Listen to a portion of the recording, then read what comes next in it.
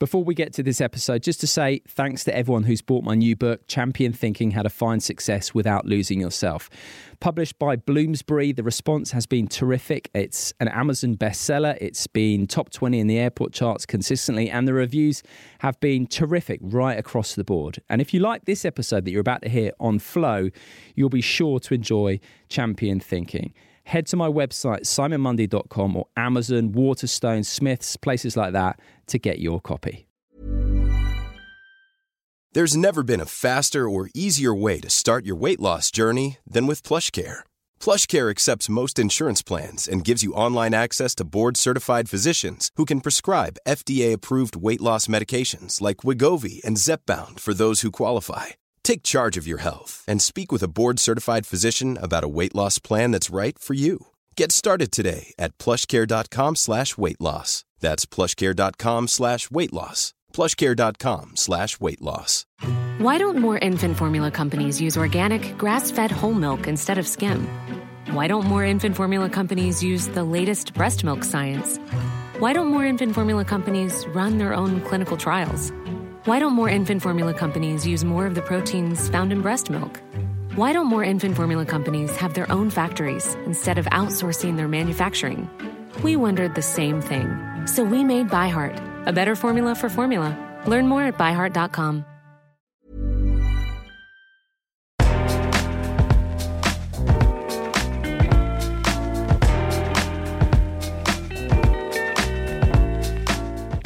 Welcome to this bite-sized episode in which I take one lesson from one of my previous conversations and have a closer look. Hello and welcome back, Simon here. Thank you for joining me again. Today I am discussing fear with someone who's better qualified to discuss this subject than almost anyone else on the planet. Now, I'm sure many of you will have seen the Oscar-winning film Free Solo, in which Alex Honnold climbed El Capitan in Yosemite Park in America, which is a sheer rock face twice as high as the Empire State Building.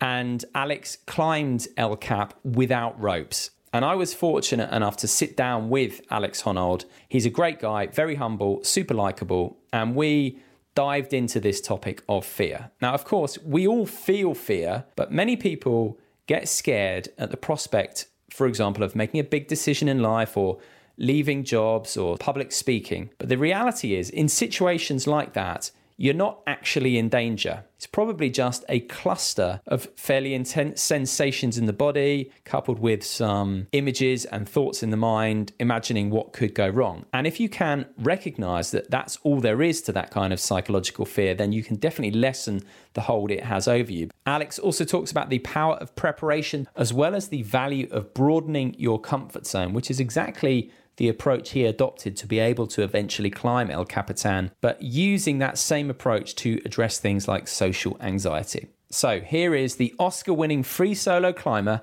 Alex Honnold. I think that's actually the key thing talking about fear is to differentiate between real justified fear and then just vague anxiety. Yeah, because certainly changing jobs can feel like you're going to die. It can be super scary and you're like, I don't know, it's so tense. Yeah. But the reality is that you're not in any danger. You know, it just feels that way because you're sort of projecting out, like, what if my career crumbles and what if I can't eat? I think the key to how scary it is whether or not you're actually in danger. Right. You know, and so... You were in danger? Well, no, that's kind of the whole point, is that with the 2 years of preparation, I was in a very high consequence position, you know, meaning like had anything gone wrong, I would have died. But the likelihood of anything going wrong felt extremely small to me. Right. You know, it felt like close to zero. Yeah, okay. So to me, it didn't feel dangerous because I knew, you know, in the same way that walking on the sidewalk doesn't feel dangerous, you know, even though if you fell off the sidewalk in front of a bus, you would still die, but it doesn't feel dangerous because you know you won't fall off the sidewalk. Because, I mean, fear, you know, everybody should feel fear if they're in danger. Like, if there is an actual threat to their life, you should feel fear because that's warning you to behave in the right way. So fear, I mean, I keep saying that fear should be predicated upon danger. You know, like, are you actually in danger? What's the actual likelihood of something terrible happening to you? And so preparation is basically your way of lowering that likelihood of something terrible happening. Mm-hmm. You know, and so, you know, specifically about free soloing El Cap, as I prepared more, as I learned all the moves, you know, I was less and less likely to fall off once I knew exactly how to climb it. And so the idea was to get it down to where it felt like zero. There's no way I was going to fall off that because it's so easy for me. Because there are some climbs that I'm like, 100% I will never fall off of this. Right. Unless I have some catastrophic health thing or something, I have an aneurysm. Okay. What would be your tangible tips then for when someone is having their metaphoric stood 2,000 feet up a sheer face? My biggest tip is always people are so overwhelmed by fear. And I think it might be because people just don't experience that much real fear in their life. Like, people just aren't afraid very often because life is very safe. If we're living in the Western world, life is safe. On a day-to-day basis, you don't get afraid. And so I think that most people, when they experience fear, it's this overwhelming emotion, this overwhelming sensation, like, oh my God, what do I do? I'm afraid, and it all sort of falls apart. But the thing is, fear is a physiological response. Your body is basically sending you a signal in the same way that hunger is a signal, or sleepiness is a signal. Your body is basically telling you something, and whether or not you choose to act on it is up to you. And so, because you're feeling fear, that doesn't necessarily mean anything. It's your body telling you that it should be your body telling you that you're in danger. And then you can act on that how you see fit. But it doesn't need to rule you the way, like right now I'm experiencing hunger, but I'm not like, oh my God, I'm hungry. What do I do? Oh my God, I'm hungry. Yeah. I'm like, oh, I know what I'm going to do. I'm going to wait until we're done chatting and I'm going to go get food eventually, you know? And it's like, and it doesn't matter because I know that's fine. Sure. And, fear can definitely be the same way. But I think that people are so, unused to being afraid that, they just lack that level of nuance. Yeah. It's hard to parse out your fear. Yeah. So it's a quote I quite like is, any feeling is fine, but any reaction isn't. Yeah, exactly. Feeling fear is, whatever, like that's just happening. How you react to it is on you. Yeah. So when I come on the radio or whatever, like I'll often, particularly if I'm doing something live, feel that anxiety. And I remember early in my career, I'd be like, oh no, go away. And obviously that would amplify it. Yeah, exactly. But now I'm like, okay, it's there. Hello. Almost welcome it. Yeah. And then it can often change into excitement. Like you say, you learn to not be ruled by it. Yeah. And certainly walking up to the base all cap, I look up and you certainly have some butterflies as well, but you're like, oh, this is excitement. I'm so excited to do this thing that I've trained for so long. Yeah. Or you could be like, I'm so afraid, or whatever. Or you can just say, oh, I'm nervous, or I'm, anytime you're doing something that hasn't been done before, you're going to feel some kind of emotion because you're just like, oh, this is new. Yeah. Like it's fundamentally new. Yeah. And that's fine. Yeah. People will often not do something because of fear, quit a job, go and speak to a woman or a man who they might find all these different things.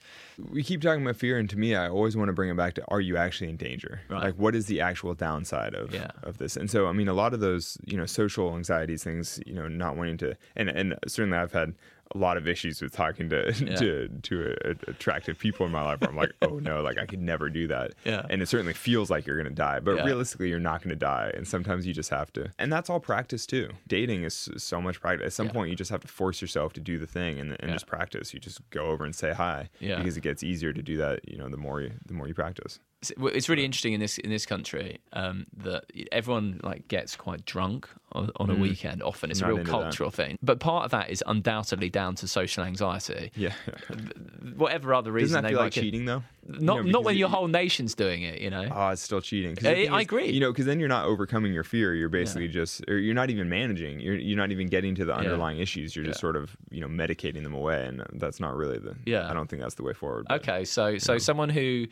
To talk to someone of the opposite sex has to drink of a weekend, every weekend. The advice there is, you're cheating. Stop. Yeah, well, Push through I don't know. Fear. Well, they should at least consider the idea that they should take on that aspect of their life in the same way that they would physical training or something like that, where they're like, this weekend I'm going to the pub. I'm not getting drunk. I'm going to force myself to speak to 3 strangers. Doesn't matter if, I get a number or not. Doesn't matter if I ever see them again, but I'm just going to practice talking to strangers. There's something to be said for just setting goals, working toward them, executing, and just... In every area. I did that with social skills. And if you're the one person who's not drunk by the middle of the night, like you look like a champion by then, You're like, wow, he's so thoughtful and articulate and kind. You're like, because I'm not smashed.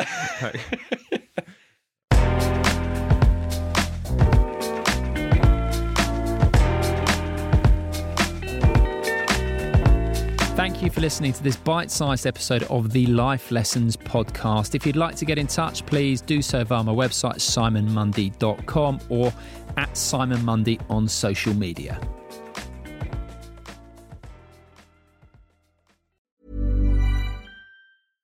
Small details or big surfaces, tight corners or odd shapes, flat, rounded, textured, or tall.